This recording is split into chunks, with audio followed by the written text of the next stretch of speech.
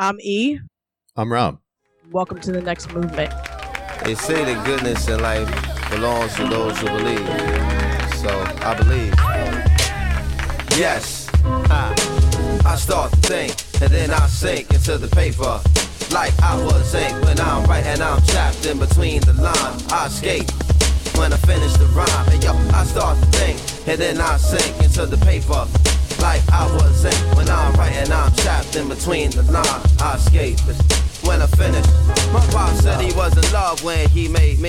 Thought about it for a second, wasn't hard to see. I could hear he was sincere, was a game of promotion. The entire affair's probably charged with emotion. When love call your heart, I guess you got to pursue. 12, 11, 7, 3, my life is testament. Praise the beneficent element that breath, devoid in the form to make love manifest. I spent my early years in Roosevelt projects. It was a bright valley with some dark prospects. In 83, Vandy C was the host with the most. I listened to the rap attack and held the radio close. I listened to the rap attack and held the radio close. This was far before the days of high glamour and post. Hey yo, power from the street light made the place dark. I know a few understand what I'm talking about. It was love for the thing that made me wanna stay out. It was love for the thing that made me stay in the house. Spending time writing rhymes, trying to find words to describe the vibe that's inside the space where you close your eyes and screw your face. Is this the pain of too much tenderness to make me nod my head in reverence? Should I visit this place in remembrance or build landmarks here as evidence? Nighttime spirit shook my temperament to write rhymes that betray this sentiment. We live the now for the promise of the infinite. We live the now for the promise of the infinite. And we believe in the promise. Love, love, love, love, love. It always feels like there's this large gap between me picking an album to discuss, but it's really not been that long. I think my last pick was Black Rain, and I think that was like 2 months ago. Yeah. I think it's this new universe we live in. Time moves so slowly. So 2 months feels like 2 years ago. Right. So maybe it's that. But anyways, when I was thinking about an album to pick, I was really looking for something specific. I wanted to talk about a record in which the artist was specifically engaging with the Black community. Yeah. And I recognize that you could say that about a lot of albums in hip hop, considering its history and its foundation. But I wanted something really personal, and that led me to Black on Both Sides. Because when I listen to this album, it feels like Mos Def, now Yasin Bey, is speaking directly to his community, the Black community. Yeah. You know, there's an intimacy there. And it's funny because to prep for this, I was listening to Heat Rocks. We talked about that podcast before. Their structure is really similar to ours in that they have guests on and they focus on one particular album. Their genres are a little bit more wide-ranging than ours. But anyways, they had somebody on. He is a senior editor at Bandcamp, and they were talking about Black on Both Sides. And the two hosts asked this guy, they said, describe Black on Both Sides in 3 words. And he said, a love letter. And I'll take that one step further and say a love letter to Black people, because that's what this album feels like to me. Yeah, I heard that same interview. If I remember correctly, his view was more of a love letter to Brooklyn, a love letter to his neighborhood, to Mos Def's neighborhood. Right. If you're looking at it that way, I do think that he speaks specifically to his community, specifically the Black community in Brooklyn, but also the Black community in America. Yeah, absolutely. And the Black community across the globe. So my definition of that is more broad, but yeah, I do agree. I agree it is. There's definitely moments where you can feel that connection between him and his community, specifically in Brooklyn. Oh, yeah. Definitely a theme. Yeah. On the album. Well, I don't think you're alone, in this, this view. I read, I think it was The Root. I read a review in The Root that was like positing that if this album came out now, it would be considered the blackest album of all time. Because of how passionately he speaks to and about the Black community. Right. I think that's an accurate take. And we are, we're all geared up for it. You've got your super black hat on. I'm drinking my Black is Beautiful beer. I mean, that's how it resonates. It's interesting because, this album is is vastly different, but kind of similar. But a lot of the emotions I feel when I'm listening to Black on Both Sides, I feel when I'm listening to A Seat at the Table. Because of the structure of the album. Because both records are artists speaking to their communities. And when I listen to both records, I feel a sense of pride in who I am as a Black person, Black woman. I feel a sense of belonging. I feel validated in my experiences as a Black person living in this world. These records, and I'll switch back to Black on Both Sides, that record provides a safe space for Black folks to engage in, for Black folks to feel all those feelings that I just talked about. That's actually the exact parallel that was in this article that I read. I think, like I said, I think it was the root. That was the exact parallel that they made, A Seat at the Table compared to Black on Both Sides. That is interesting. I did not read that article. What makes Black on Both Sides unique in that way? That it brings out that like sense of pride, and that it resonates so much with you as a Black person. Well, for a lot of different reasons. I mean, you know, he addresses a lot of different things within the songs that are on this record. You know, it's educational, you know, and in that way, you know, because of who the audience is, it's educational for Black folks. Like, I think he's speaking directly to Black folks, saying like, we got to get it together. Like, this is what's going on in the world around us. This is what's going on in our communities. And again, like a sense of pride because of how he addresses the audience on the record. I mean, several times he says, my people, Black people, you know, so again, it's that sense of belonging. And then, you know, celebrating our accomplishments. You know, I think about rock and roll and Black folks having to navigate these white spaces when we've made a lot of contributions to those spaces. You know, so there's a lot of different themes present, and there's a lot of different conversations happening on this album. Yeah, you're talking about the educational piece, and I thought about rock and roll, and I thought about New World Water, and I thought about mathematics, and and there are these other just really like anthems of Black pride, like Umi says, and Climb, I think could be one too. Love, the track Love. I mean, even Miss Fat Booty, like he's talking about a beautiful Black woman. Yeah. So, I mean, there's a lot of things happening on this album, but again, I think it's one of the reasons I think it still stands up 20 years later is because of the conversations that are happening. And again, it provides this space where Black people can celebrate who they are, where they can feel validated in their experiences, where they can learn about what's happening in their communities and know that they are specifically being addressed. I mean, there's not really a question about that when you listen to the album. I don't know that that's always present in hip hop. You know what else I think is sort of unique about it is, you know, you started talking about the different aspects that the different like areas or aspects of life that he addresses. And the parallel I was drawing in my mind was to Let's Get Free, Dead Prez, who do a similar thing, but there's so much like optimism on Black on Both Sides. It's more like pride, and there's an optimistic tone to it. Like, this shit is hard and it's fucked up, but we're in this together. I think it's definitely more, I don't want to say positive, but more hopeful. More hopeful, yeah. Yeah, I do think that's what separates it from a lot of other records.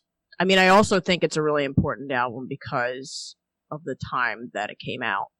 You know, we've talked about this so many times on the show, but, you know, in 99, things were so commercial at that point. I mean, Golden Era was done, and you just had this new age of hip hop that was flashy and shiny. And people like Mos Def brought us back to earth and really tried to preserve the elements of the culture. Yeah, I have a vivid memory of going to buy this album. It must have been at like Sam Goody or some store like that in a mall. Yeah. And I just was not buying as many records back then. You know, like you said, we've talked about this on the show previously. There was a time where I like wasn't listening to as much hip hop.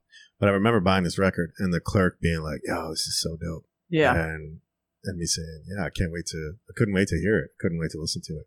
And it was one of the few, you're right. It's like one of the few albums. He was one of the few artists at that time that I was really like genuinely excited about. Yeah.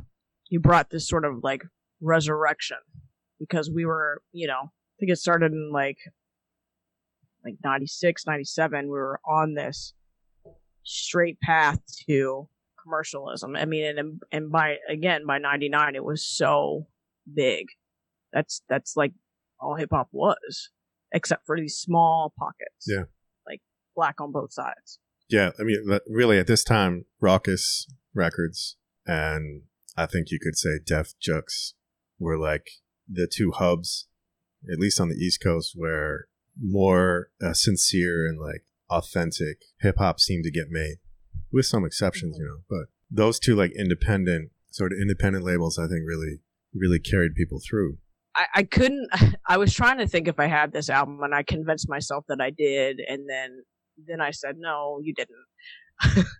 I think I just illegally downloaded songs. I'm sorry. It was that time. Yeah.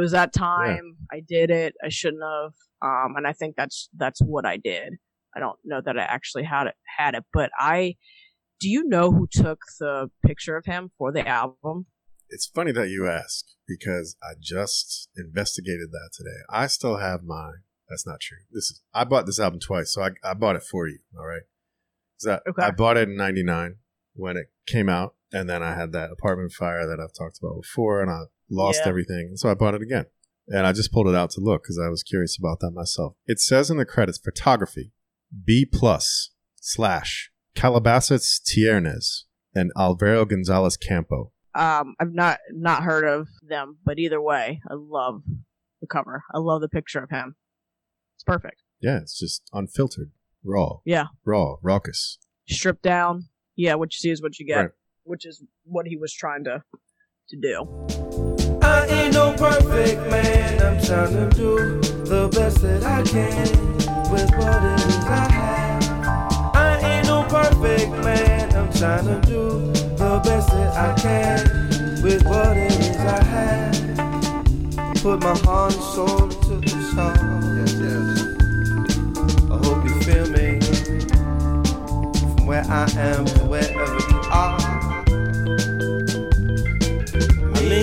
City, tomorrow may never come. For you and me, life is unpromised. Tomorrow may never appear. You better hold this very moment. It's very close to you right now. Very close to you right now. So close to you right now. So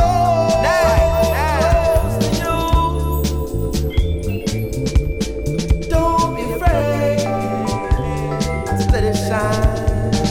My homie said, shine your light on the world. Shine your light for the world to see. My hobby said, shine your light on the world.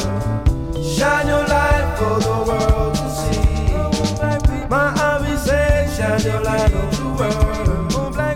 Shine your light for the world to see. My homie said, shine your light on the world.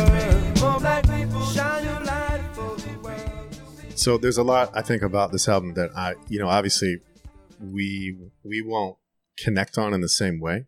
But one of the things that I think, in addition to what we've already said about what makes it sort of stand out from other albums, particularly other albums, other projects that might be speaking directly to the Black community or echoing a sentiment of Black pride, is the music itself. The broad range of genre, soul and jazz and rock and roll. He's rapping, he's singing, he's rapping, he's singing. I think also really sets it apart from other projects. Yeah, I've said in the past there are a bunch of rappers that like I really didn't find interesting when they started singing, like CeeLo Green and Queen Latifah. I mentioned that too. But for some reason, I don't mind at all when Mos Def sings. It doesn't bother me in the least. And maybe it's because he started doing it, like, this is his first record and he's singing on this album. And I didn't have to one day, pick up a Mos Def album and be like, why the hell did he start singing? I actually really enjoy, I find myself, I listen to this album and I get the songs that he's singing, I get them stuck in my head like for days. Yeah, very catchy. And the roster of producers on this is phenomenal. It's another, I think, interesting thing about the album. It's just that, like the personnel, different worlds that he pulled together. I probably first heard Mos Def on the two songs that I think about are Big Brother beat on De La's Stakes is High. Stakes is High.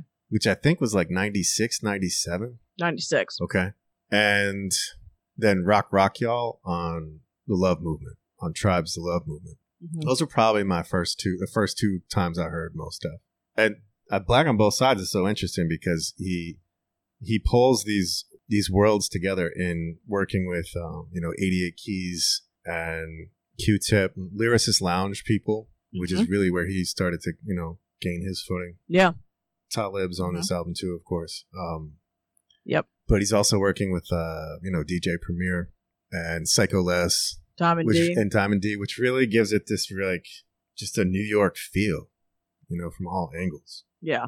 I don't want to compare too much, but like that roster of, A-list producers but people that are, different. Yeah. Kind of reminds me of Illmatic. Like these people came together for this young talent. And I just think that speaks to, in this case, it speaks to Mos Def's abilities as an MC and what people saw in him. Because I can't imagine, these folks doing this for anybody. Like you have to believe in what this person is doing. So they all bought what he was selling. I don't think there was any question at this point, Yeah. 98, 99. I don't think there's any question about his skill, about his talent. He'd already proven that. Especially, if you listen to Black Star, it's just a year earlier. You listen to Black Star, you kind of know what's coming. You know what you're getting into. Sure. But even before that, like I said, with Lyricist Lounge, like, it's clear, dude is gifted. He's gifted. Yeah, he's been, you're right. At that point, he had been doing it for a while. So if you're on the scene and you're paying attention, you knew. Yeah. This is kind of off topic, but I forget that he also acts a great deal. Oh, yeah. He's in so many movies. Mm-hmm. And I thought about that before we did this and just like preparing and reading stuff. And I'm like, oh, yeah. Like, he also lives in this other world. And he's a really good actor. Yeah, he's really good. And he's been in good movies, good films. Yeah, quality films. Mm-hmm. I think you could say that about a couple MCs, but I just think he's just really talented. I watched a clip of Bamboozled today, actually. I remember really liking that movie when it first came out. And so I watched a clip of it today. And it struck me how interesting it was for him to be playing this character. I don't know if you remember. Did you see the movie? Have you seen it? I did, and I hated my experience seeing it for the first time because we had to watch it for when I was in one of my journalism classes, and I went to a school that was predominantly white, so I was probably the only black person in the class, and I just fucking hate watching that kind of stuff when I'm surrounded by white people. So my experience in watching it was not the greatest, but yeah, I definitely remember the movie. It was just interesting to me today watching the clips that here he is in 2000 playing this really sort of radical MC who's big on black nationalism and black liberation. And the scene that I watched, he's like trying to get his sister in the film, Jada Pinkett.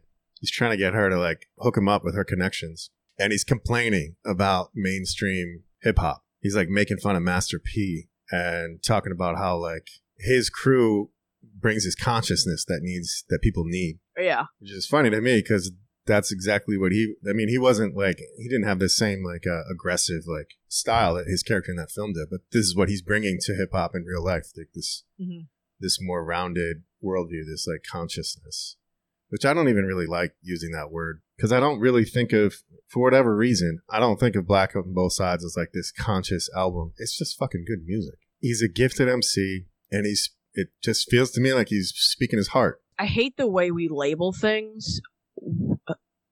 Why? Yeah, like why does it? And I know some people consider it conscious, but why does it have to be conscious? Why can't it be somebody just educating their community? Why do you have to? I hate that we get stuck in these labels. But like puts it over to this like side somehow. Like that's like you'd only be interested in this if you want to think. Right. But it should be making you think. Like, that's the whole point. You should always be thinking. I mean, I don't.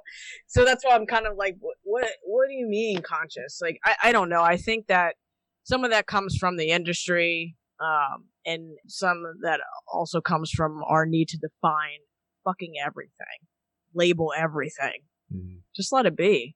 Just let it be the album it is. Yeah. I think it's funny because he's sort of autobiographical in Brown Sugar too. Have you ever seen that? I never saw that. So I don't know if you know the premise, but the premise is there's two people in it. A guy and a girl. So they grow up in New York the same time that hip hop was coming out. So they both love it. And I can't remember anybody's names, but the woman works for XXL. She's a writer. And the guy, Tay Diggs, works for a record label. Mos Def is in it, and it's Tay Diggs' character is like sort of at this crossroad where he, is a hardcore hip hop fan and he really believes in work that represents the culture, but he's being forced to put out this group that is fucking whack and so commercial and just everything that's wrong with what happened to hip hop.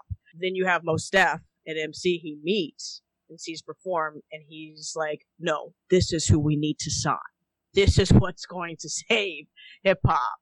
So it's just so interesting because it's the same thing. Like, he plays that role where he's just like this authentic rapper that is sort of not even kind of, he is the opposite of what's happening in hip hop. He's the foundation. He represents what hip hop really is about. Yeah, that is interesting. I just looked it up. Brown Sugar was 2002. Yeah, he's in it. So is Queen Latifah. What I enjoy though about him as an actor is just that. Yeah, he's played these roles where he's like sort of himself in some way, perhaps, but he also plays just a wide variety of roles. Like, some of the ones I like the most, he's like he plays kind of a weirdo, like Be Kind Rewind with Jack Black, where they like the two of them reenact famous movies. They like tape over. Have you seen it? It's so good. I know what you're talking about, but no. They rent VHS tapes like you might have at Blockbuster, and then they tape over them. They make their own versions of the movie over the tape and then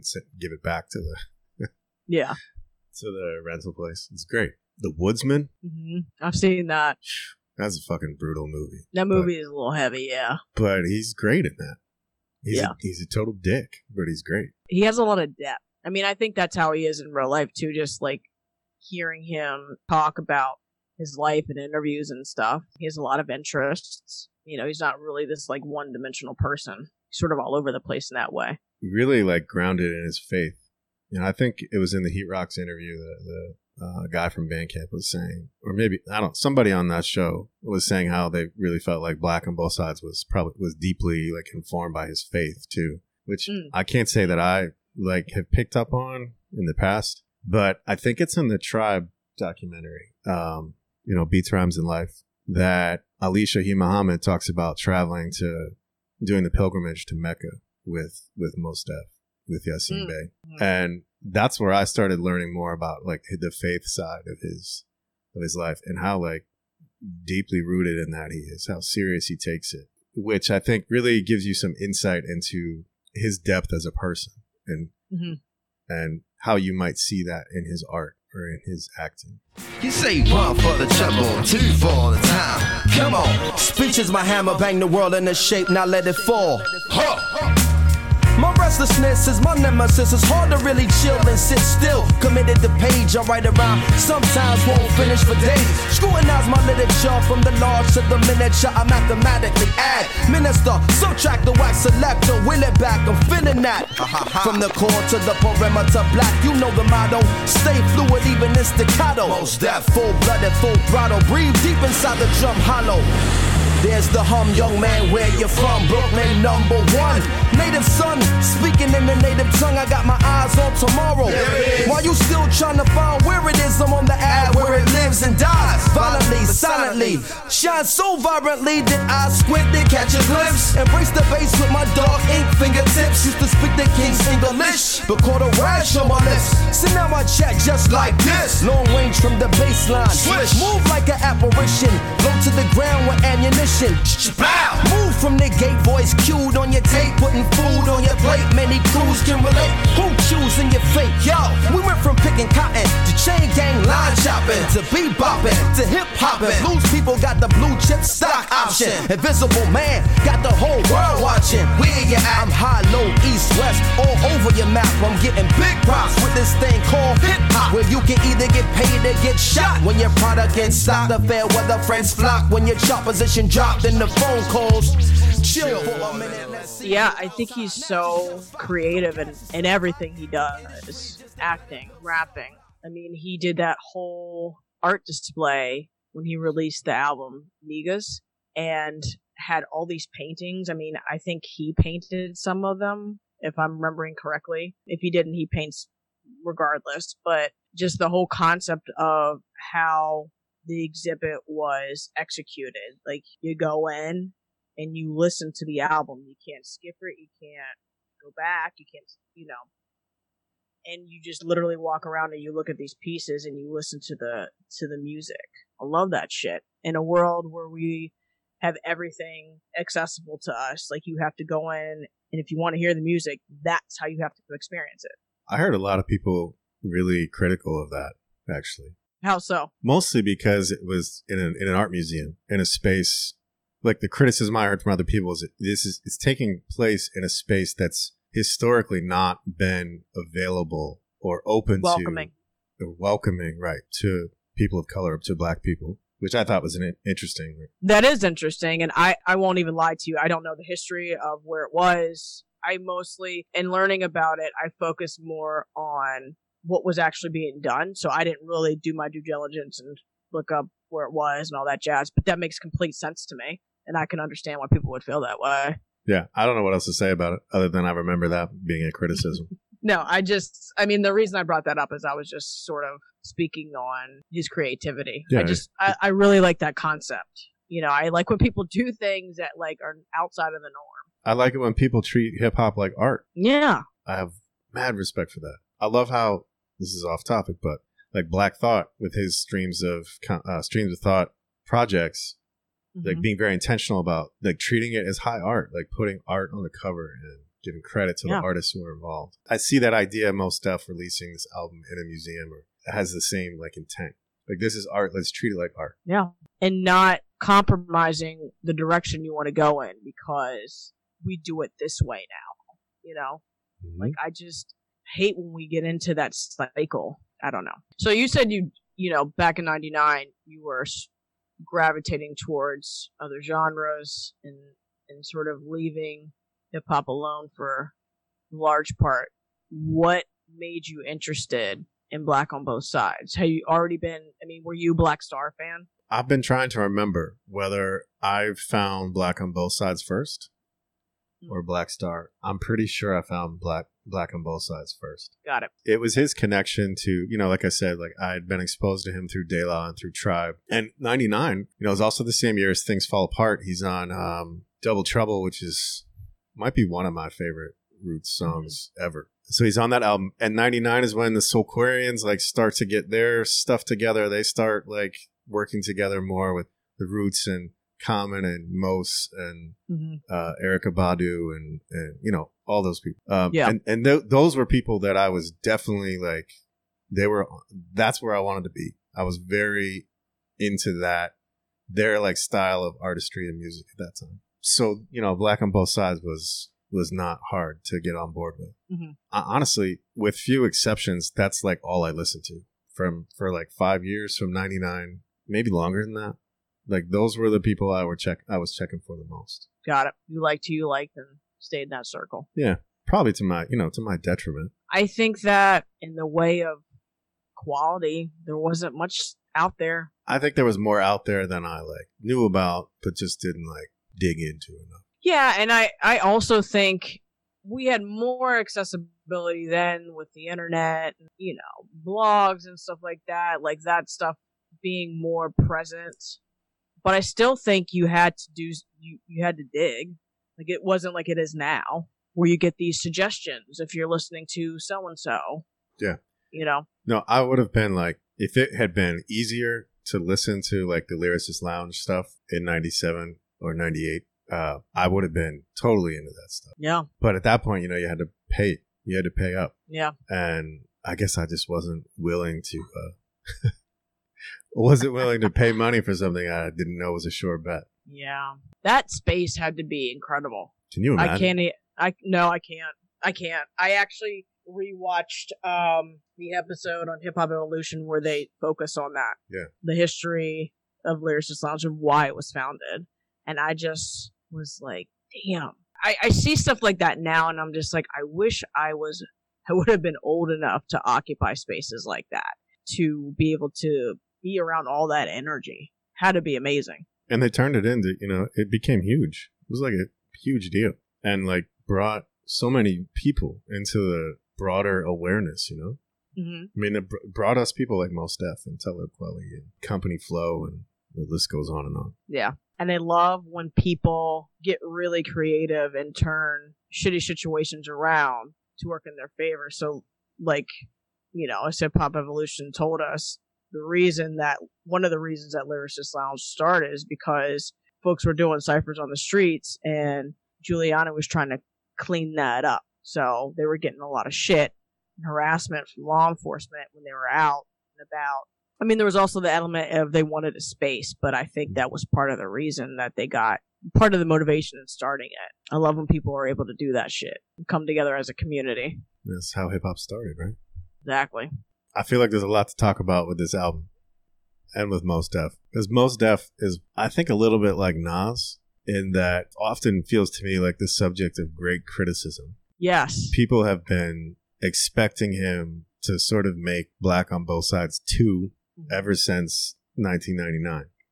And Black Star 2. We're waiting for that. Right. I just wish people would let artists create on their own time. It ain't about you. I hate that shit. Like, give them room to breathe and create. And if you're hungry for their work, go back to their shit that they already got out.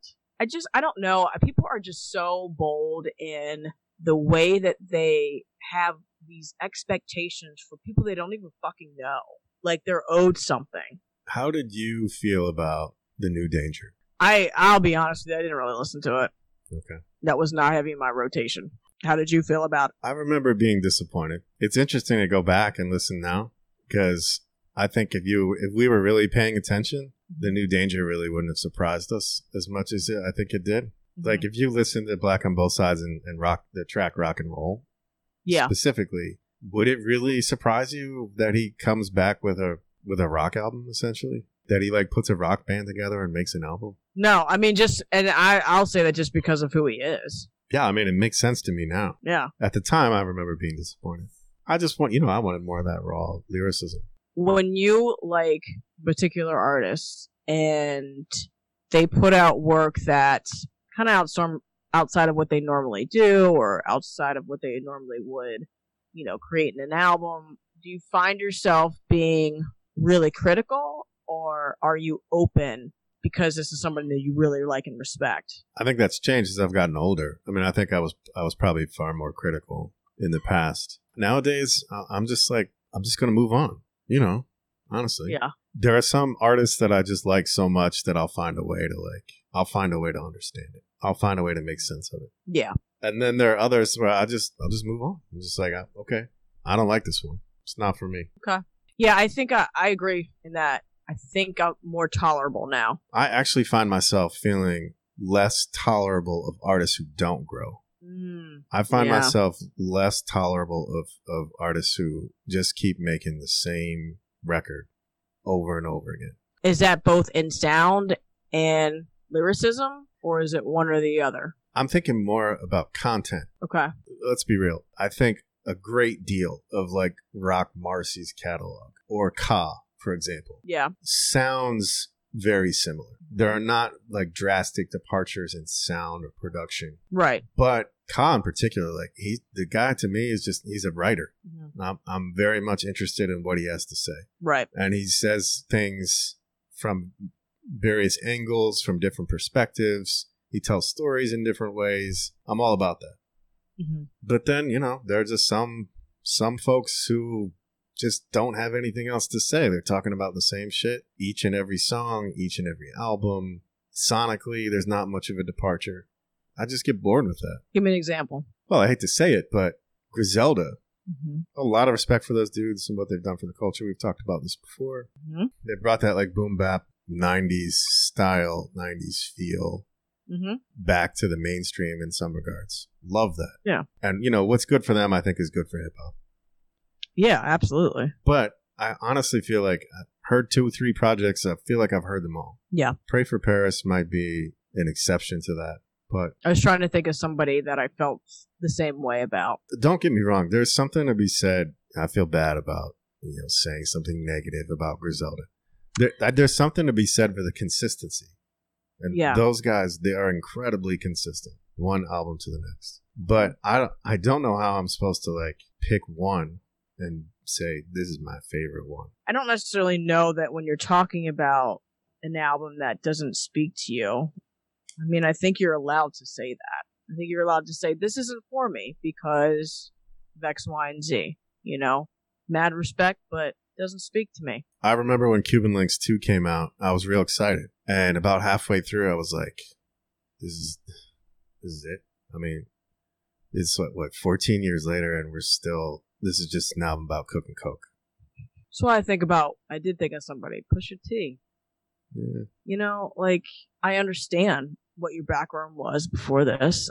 I get it. And I need a little bit more, need a little bit more. I think he has brought a little bit more, but I hear you. I hear what you're saying. Maybe, honestly, I don't listen to him enough to know that. Maybe I cut him off too long ago to know that, but I do think a lot of the content, what he specifically raps about, I do think there's a pattern there. Yeah, I hear you. I don't think I expected the New Danger to be another Black on Both Sides. But I also just didn't expect it to be this complete departure. Just completely different. Yeah, totally different. Yeah. And again, I think in retrospect, it makes sense too, because it was like 5 years, I think, between those 2 albums. And in those 5 years, like he'd become a completely different kind of celebrity. Yeah. Like we were saying, he got into film and making movies and doing acting. And it makes sense that he'd come back and have a whole new approach to making music. I think I can go one or two ways. Like there are people that I've been listening to for years and they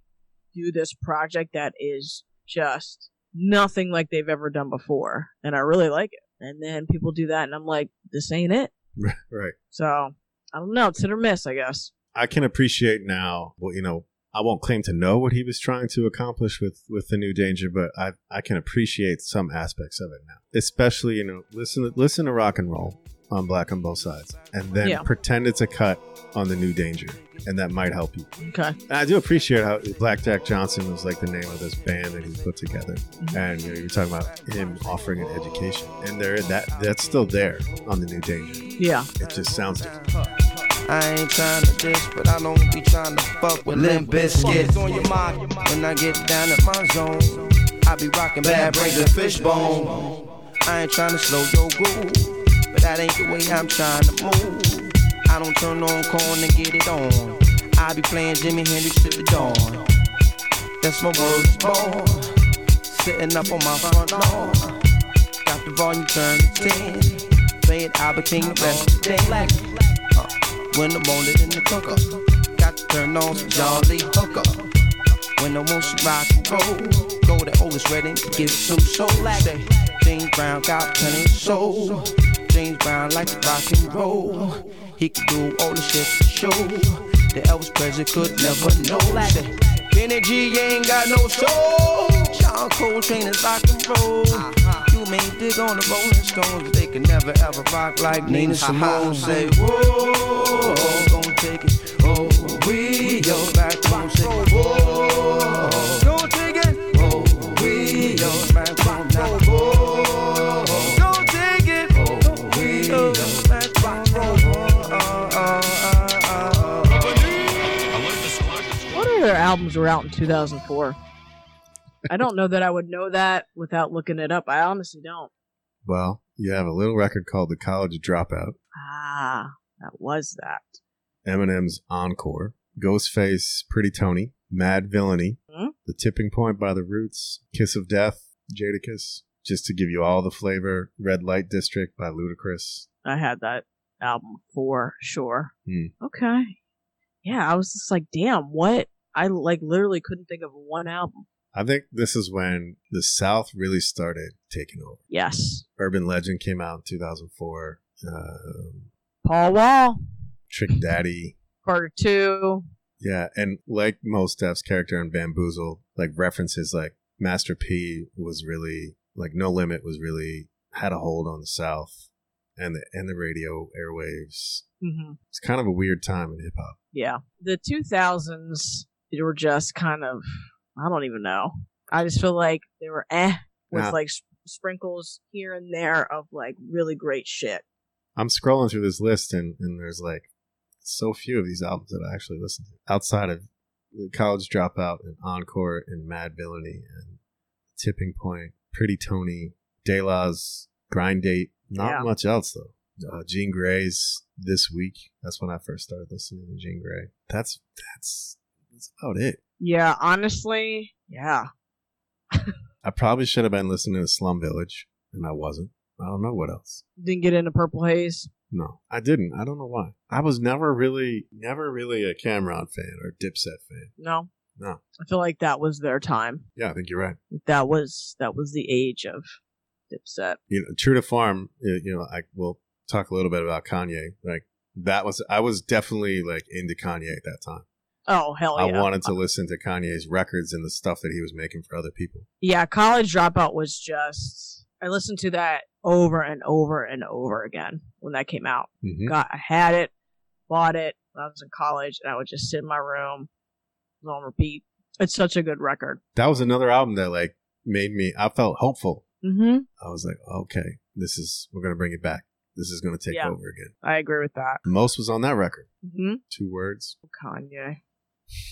It's okay. We're not gonna go that. That's all I have to say. Yeah, that's all I have. We're not gonna. We do this every time, and I mean it's kind of hard not to because the staple he's left, but we're not gonna do it tonight. No, we're not. I refuse to go down that path. The end. I have to say that I really enjoyed Mos Def on Dave Chappelle. He was pretty funny. He's in some skits. Oh yeah. We talk about the Black Bush sketch all the time. All the time. I'm constantly thinking about him in that sketch. The terror level has been raised to the color of this shoe.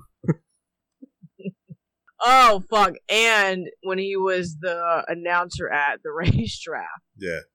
So good. So good, man. Yeah, I loved him on that. I loved the performances on Dave Chappelle. I loved it.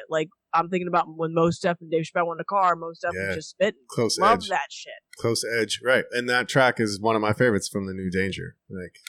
Because of that, I think. Yeah, but that was great. Yeah, shit is so good. And then I remember whenever he had, I feel like they were in the kitchen. It was that was Common, Kanye, Food. Who else? Food. That was the song Food.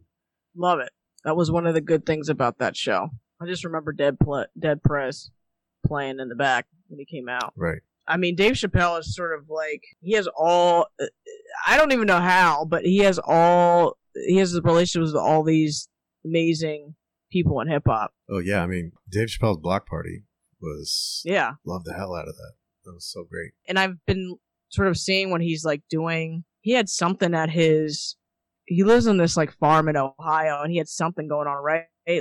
Talib was out there. A bunch of people were. Chris Rock was there.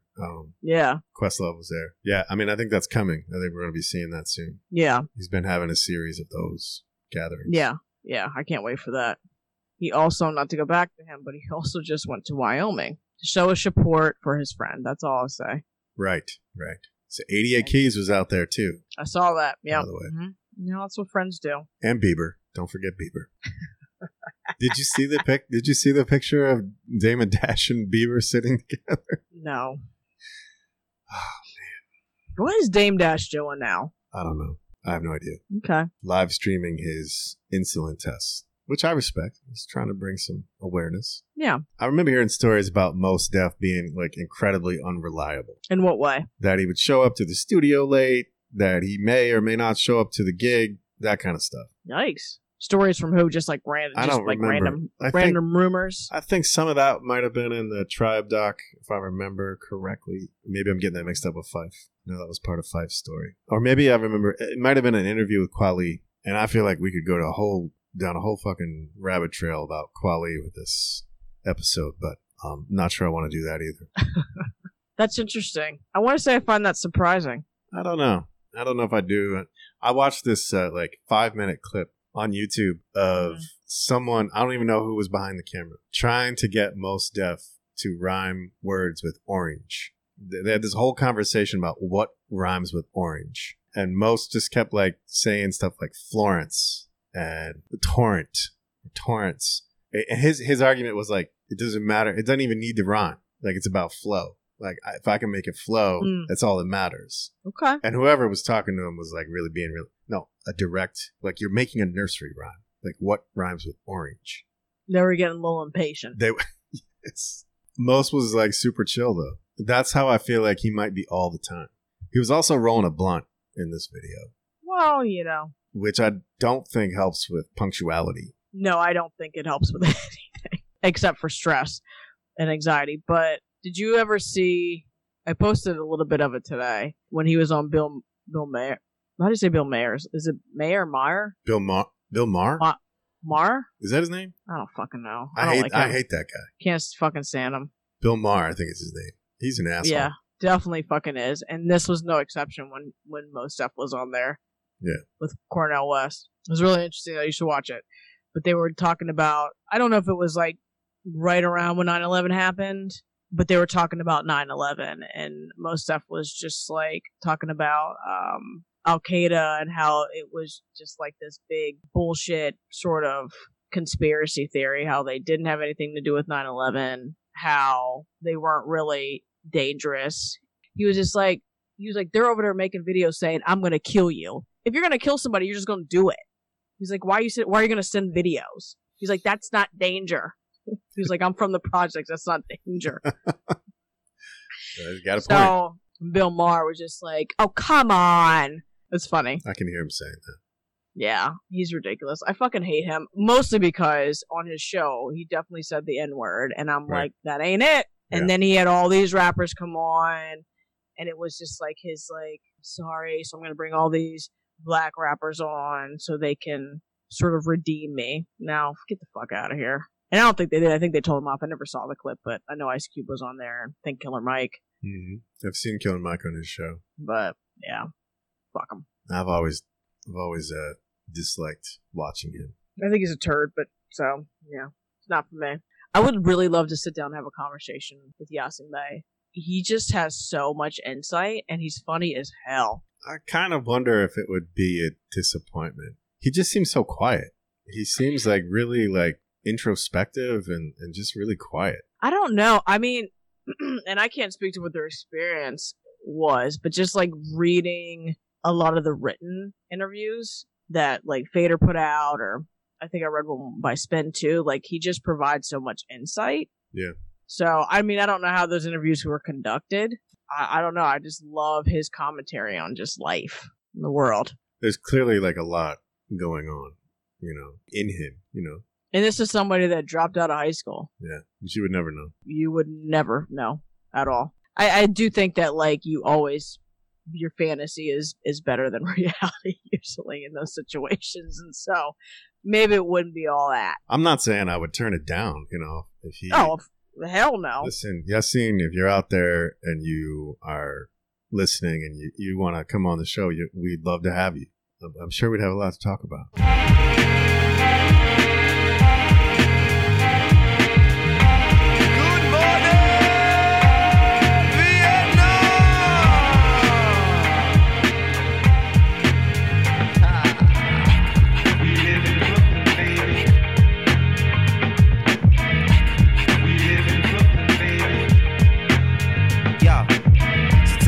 Back, reflect on the place place that I live at, unlike any place I ever been at. The home of big gats, deep dish, hammer rim caps, have a mishap, push your wig back. Where you go to get the fresh trim at? 400 J got the Tim rack. Blue collars, Metro caught in it. Thugs mobbing it, form partnership, increase armament. Street pharmacist, deep consequence. When you seek sleek ornaments, you get caught. Rode the white horse and can't get off. Big dogs that trick off just get sent off. They shoebox stashes, all they see's gotta live off. It's real, yo, but still, yo, it's love here. And it's felt by anybody to come here. Out of towners take the train, plane, and bus here. Must be something that they really want here. 1 year as a resident, deep in sentiment. They shout out, go Brooklyn, they representing it. Sitting on their front stoop, sipping Guinnesses. Using native dialect in their sentences. From the tree line blocks to the tenements. To the mom and pop local shop businesses. But travel all around the world at great distances. It ain't a place that I know that bear resemblance. That's why we call it the planet, not a borough or a province. Our style is uncommon, from Sumner to Tompkins to Lafayette Gardens. White Cove, Gowanus, and the Army Jacket Liners. Yo, this goes out to my cats and Coney out Friday night out in front of Himalaya going wild. This goes out to Crown Heights and Smurf Village, the 90s, and all my yard at Trinity Brown's Village, Parkside, tennis court, 30s, 40s, and the 50s. The cats out in Starlight City getting busy, to the hook, to the east, to the stop, Bushwick and Canarsie, Farragut, Fort Greene, and Marcy. My Flatbush posse, generals and armies. When it's time to form, just call me. And let this song be playing loud in Long Beach if you love Bucktown strongly. Look, I'd love to talk about this song, Brooklyn. We were talking about how some people have described this album, Black on Both Sides, as a love letter to Brooklyn. The song Brooklyn, I think, is incredible. And I like what I've read about this, like the story of the song. Like supposedly, I think it's Geology that produced that track. So that song, Brooklyn, is like 3 suites. It's like 3 movements. Mm-hmm. And the first one was a Geology, like original production. And what I read was that it was supposed to be the whole song. And Mos like made the decision on his own to change it and didn't tell Geology until it was done. And that's how Geology found out that his track had been like chopped up. But I love what Mos did with it because it's like, it's obvious, but it isn't. Like it goes through these movements in the second like suite. He uses Roy Ayers' We Live in Brooklyn, Baby, which, has been used so many times. But the 2 songs that come to my mind are also like tributes to Brooklyn. Diggable Planets used it for Borough Check with Guru on Blowout Comb. And they actually, they say, we live in Brooklyn. We live in Brooklyn. It's the chorus, right? And Smith & Wesson also used it for Home Sweet Home on The Shining. It's such a like perfect nod to Brooklyn, and he follows that up with the instrumental from Who Shot Ya and Big, who is Brooklyn, so many people's eyes. It's a great song. Yeah. Who was making that kind of song with these different movements and suites, right? Not 99. That's what's so great about this record. You could have songs like Hip Hop and Do It Now with Busta Rhymes right alongside Umi Says, and he ends this album with an instrumental, May December. I mean, it's brilliant. Do you think it was ahead of its time or right on time? I think it played such an important role. It filled such an important space in 1999. So in that sense, I feel like it was right on time. But I also feel like it may have been ahead of its time in some way. Yeah. Like we were like comparing it. You were comparing it to Seat at the Table. Like if this album was released this year, it would be, not that it wasn't big before, but it would be huge. Yeah, I mean, we need a Black on Both Sides now. Yeah, that's why I said this album is still so relevant. Agreed. Who the fuck knows when we would have got the opportunity? But it's a shame that 20-year celebration never happened at the Ave. Did it? Did it never happen? I think it did eventually. Maybe it didn't. I don't think it did. I think it kept getting pushed back, and because I had somebody I worked with was trying to go. And I think she told me that it just got completely canceled. I could be making it up. Maybe it did happen. I can't keep track. But it was like back and forth because all this shit happened. All this shit went wrong. And Reef was supposed to perform at it. That's how I knew all this shit happened, because he went the fuck in. Right. And was like, whether it happens or not, I'm not going to be part of it. So it just sounded like the Av did not have their shit together. Right. So I'm pretty sure my coworker was like, yeah, no, it ain't happening. I think this is what I think happened. So for those who don't know, if you're not from Philly, you might not know the story. there's a new venue in Philadelphia called the Ave, which is in a spot where there have been a new venue for like every 2 years for the past 15 years. Has been a different venue in this place. But the Ave was supposed to host, it was the 20th anniversary? 20th anniversary. Of, Yasin Bey was going on tour doing the 20th anniversary of Black on Both Sides. He was supposed to do it at this venue, the Ave. I think Talib Kweli was supposed to be there too originally. He was. And our friend of the show, Reef the Lost Cause, was going to open. And they postponed the show. I don't remember why. The venue wasn't ready, I think, was the issue. This was going to be like one of the first shows at the venue. And Reef, like, it really rubbed Reef the wrong way. And he felt obligated to go public with how the venue was treating the artists, treating him, giving information to the public, and really just let him have it publicly. And that was enough for me to be like, oh, forget that. I'm walking away from that. But they tried to reschedule it like 2 or 3 times and kept adding artists. Like Slick Rick, I think, was on the list at some point, and so was I don't remember who the other. It was another legendary artist.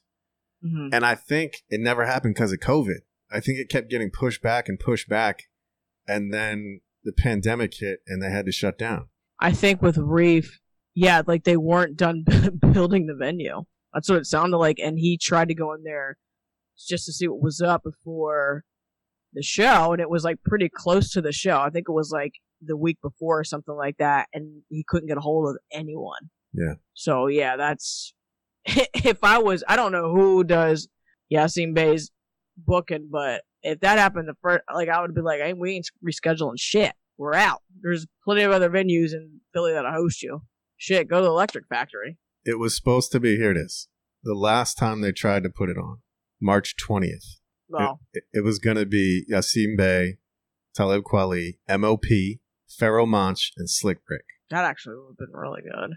Tempting, right? Yeah. But I don't think it ever happened. Initially, I was just like, ooh, because tickets were like $75, and I was like, I can't do that right now. Yeah. I mean, but for all those people, if they would have rescheduled, if it was $75, I'd be like, maybe. But no. Yeah. Speaking of treating artists shitty, mathematics makes me not want to be part of any streaming services. You mean the math as it adds up for the artists? Yeah, how it just doesn't add up for them. Yeah. You know? Mm-hmm. I think about that a lot because so many people in the biz, artists have said, like, you don't make shit from these services. And so a big part of me, I think when I was younger, I just didn't care about a lot of that stuff. Like, I didn't really think much about it. But now, I'm like, fuck. This is our livelihood. Right. Especially now with shit being canceled left and right. You can't perform anywhere. I'm just kind of like, a little guilty. That's why I just try to buy physicals, when I can. Yeah. Especially during the pandemic. Done my best on Bandcamp Fridays and buying directly from the artists, trying to help you all out as much as I can. You got to put in the extra work. Merch, all that kind of stuff. Mm-hmm. Trying to keep all my favorite artists and favorite breweries in business. Yeah. I have no idea. I was thinking about this the other day because I was with some friends and we were talking about like going out, like dancing, and I'm like, I have no idea when the fuck we're going to be able to do that. Yeah. I can't imagine when we're ever going to be able to do that again. Like next year sounds too soon. Well, it won't happen until after February at least. Yeah. Because City of Philadelphia has already said, well, I guess they could do it if they kept it under 25 people. I don't know. It's a fucking mess, isn't it? It is a mess, and honestly, frankly, the thought of being in a room full of crowd of people does not really appeal to me, mask or not. So. You mean, like, whatever, pandemic, no pandemic, I don't really want to be around people. No, I don't. I'll be 100%. Concerts are really hard for me. I just find myself standing there, tired usually, and I'm just kind of like, I just want to be at home. Yeah. I was so happy watching the Roots Picnic on fucking TV. I can't even tell you. I was like, I hope that they keep doing this shit because this is fucking perfect. I had a beer. I was on my couch. I had my feet propped. I wasn't standing in a fucking line. It wasn't fucking hot. It was just so amazing. And it was really well done. I don't know if you watched it, but it was really well done. Yeah, I watched parts of it. It was good. Like, I think, unfortunately, in this state of COVID, when folks have tried to go live or online with stuff, it just doesn't seem to work out more times than not. That was not the case with the Roost Picnic. That shit was really fucking good. And I was like, I can get into this shit. I don't need to go outside to sweat to see the Roots perform. Like, I'll just watch them right in the comfort of my own home. I was so okay with that. Yeah, I hear you. I miss the energy, though, that those live performances have. Yeah. That's what I miss. I don't, I'm kind of like you. Like, I do it out the crowds and the inevitable assholes that show up at these events. But, you can't replace the energy. I mean, the experience is like no other. I mean, when I saw Wu-Tang at the Electric Factory, it's not called that anymore. I don't know what the hell it's called now. It's called the Electric Factory. It's always going to be the Electric Factory. Yeah. Thank you. I mean, that was fucking incredible. Like, I had my mouth open probably 50% of the show because I just could not fucking believe that I was there in front of these people that I have watched on television for so many years. Like, I was in the room with them while they were performing. That was just fucking incredible. So yeah, you can't really beat this stuff like that. That's how I felt when I saw Rakim out at Ardmore Music Hall. This hole in the wall, and it was incredible. Crazy. And that venue is pretty small too. Yeah, tiny. Yeah, you're right in that you're not going to get that sitting on your couch. I just, like, my tolerance for people is just so low. I have this, like, lingering question about, I guess he would be, I struggle sometimes to know whether to say Mos Def or Yasin Beg, but I'm going to say Yasin Beg because this was when he was going by that name. It's after he made the name change. He was teasing this project with Manny Fresh. Yeah. OMF God, BK Nolo. Which seemed to be what it's called. And unless I've missed something and it's only in select places, it never happened, right? No, it didn't. So the last thing I read about it, and this was, I want to say last year, he said it's coming. Oh, please. I'm ready. So ready. I loved what I heard from it. Like, the 2 or 3 tracks that they leaked sounded incredible. I didn't hear anything, but I just remember feeling like that is such an interesting combination. There's a series of videos that they released, I guess, as promos. Yeah. Of them in the studio working on it. And I remember hearing at least 2 songs. Yeah. And both of them were just like blew me away. I was like, yo, this is incredible. And I couldn't wait. I can't wait. I didn't hear anything that leaked. What's the feel? What's the vibe of the sound? It's I don't know how, it's a Manny Fresh beat with Mos Def. Does it sound Southern? It doesn't sound, it's not like The Block is Hot or it's not like Back That Ass Up. It's not like that. It doesn't have that Cash Money vibe. But you could tell, like, it has like the Manny Fresh, like, signature, like time code. Like, it's it's in his pocket. It's in his lane, Yeah. And Mos is just doing his thing over it. He's like, doesn't change his style at all. It just somehow works. I'm so interested. I would have never guessed that would happen. That those 2 people would come together and work on a project. Watch the videos, because the first one in particular is interesting. It's just Manny, like, sitting at the console, like, pulling up pre-made tracks, pre-made beats, and Mos like freestyling over them, and it works. Yeah, I want to hear that for sure. But yeah, he just said it's coming. He didn't give a date or anything like that. He said the projects are still happening. They're coming. It's like 4 or 5 years in the making. Come on. Yeah, because there was that, and then there was Black Star too. There was those 2 projects that people have been waiting on. Been teasing that too. Yeah. They stay on nigga patrol on American roads, but when you travel abroad, they got world nigga law. Some folks get on the plane, go where they please, but I go overseas and I get overseas. Listen, how prophetic this is. I just remembered this. On Black on Both Sides, he's got the track Mr. N with Q-Tip. How prophetic is that song? At one point, he says in that song something about when you travel abroad, they've got world N-word law. Some folks go on a plane, go where they please. I go overseas. I get seized. How prophetic is that? How did he know? Yeah. How did he know that was going to happen? damn near 10 years later, he gets detained in South Africa. Oh, no. I couldn't believe that. I couldn't believe that when I listened back to that again this week. I was like, yo, he's talking about himself. How did he know? Maybe he got detained on purpose just so he could fulfill that prophecy. I mean, that's fucking dedication. I'm not going to believe that, but that is dedication. So, I love that song. It's one of my favorites. It's a great song. I mean, I think just circling back to the beginning, to where we started, the messages on this album about racism and like inequality are so powerful. And it's interesting, you know, I'll say it again. It's just interesting how he manages to like address them and talk about them in a way that's like poignant and heavy, and yet you still walk away with it with some feeling of optimism. Just great art. It's not like, fuck you for doing this and that, I'm out. Somehow you feel like this is our life, but we're going to get through it. And it sounds like, and I imagine it is, you know, writing the song is therapeutic, but it sounds like when he's talking about this shit, it sounds like one black person venting to another. So like you think about the audience and it sounds like you're venting and you feel so much better after you vent. He ends that song just by saying like, I'm gonna live through. I'm gonna get by. I'm gonna do me. I'm gonna take care of my family. Right. I'm gonna be cool. Right. So you get that shit off your chest and then you're like, okay, gotta keep it pushing. Yeah. I'm glad you picked this record. Like I said, I was really looking for something specific. I think we've been trying to be really intentional about the conversations we've been having on here because we want them to reflect what's happening in the world. And that's also trickled down to the albums we pick. And that's why I chose this album. Because of how it makes me feel as a black person, but also because the conversations that are being had on it and how important records like this still are. And how much we need records like this. I wish there were more available.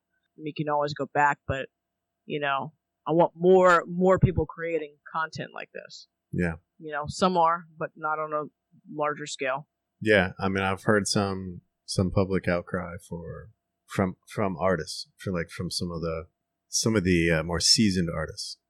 Yeah. The outcry for like new anthems, for new art, new songs that speak to the current issues. Yeah. We could use some art like that. I have a feeling it's out there. It's just not as easy to like disseminate, you know, to get to people. Yeah, I think that's true. But you know, we'll see. There's time. This current fight is not over. I think it's so interesting that we talk about how things used to be with music and how like you really had to dig before the internet and you really had to look. And I think we're in the same position because there's so much now. We're just inundated. Complete opposite. Yeah. But you still have to dig. You still got to look to find the good shit because there's so much other stuff out there that you have to weed through first. And I think when you're specifically looking for art and music that addresses issues, particularly in the black community, and talks about racism, you know, like when you get really specific like that, like you really gotta work to find it. Because again, I really, you know, I know artists, you know, speak out and march and, you know, do advocacy, but I don't always know that that's reflected in a lot of the work that we hear.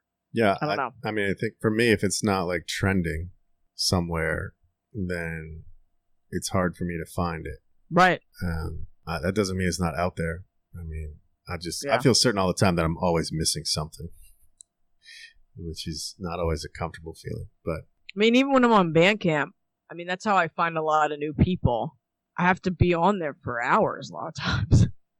Like, and just go through and listen, see what I like. I mean, it's a project. You got to be invested in it. Yep. You got to have some time. We'll see what the rest of 2020 brings us. I'm going to remain hopeful, like Black on both sides. There you go. That's all, folks. We've emptied our bag of tricks. I've gone through all my notes. But if this is your first time listening to an episode, I mean, we're pretty much everywhere on every podcast platform. I mean, it's pretty basic. Yeah. We're in all the places that matter, and the name of our show is The Next Movement. We're The Next Movement Podcast. That's what you've been listening to. We have an Instagram account, The Next Movement Pod. We're also on Twitter. We're not very good at Twitter, okay? So be patient with us. But at the very least, you'll get information about what's happening on the show.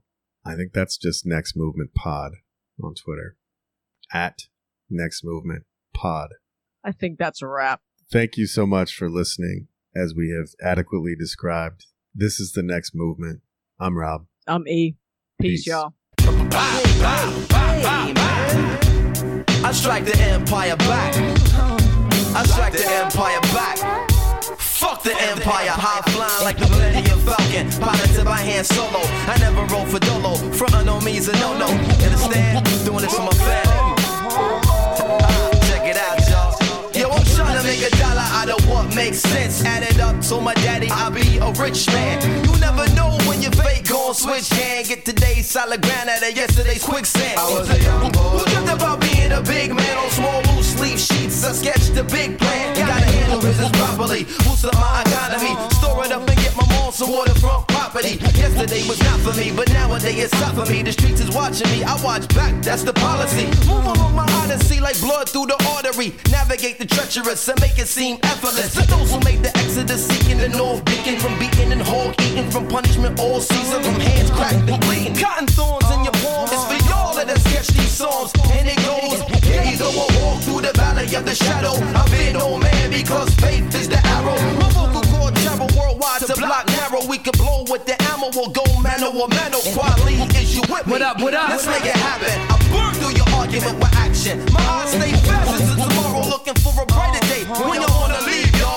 right away. Shout it out from east, west, south to northern, to California, from the coldest to the warmest, to the borders, across the waters. Understand? Yeah, we got love in the place. Yeah.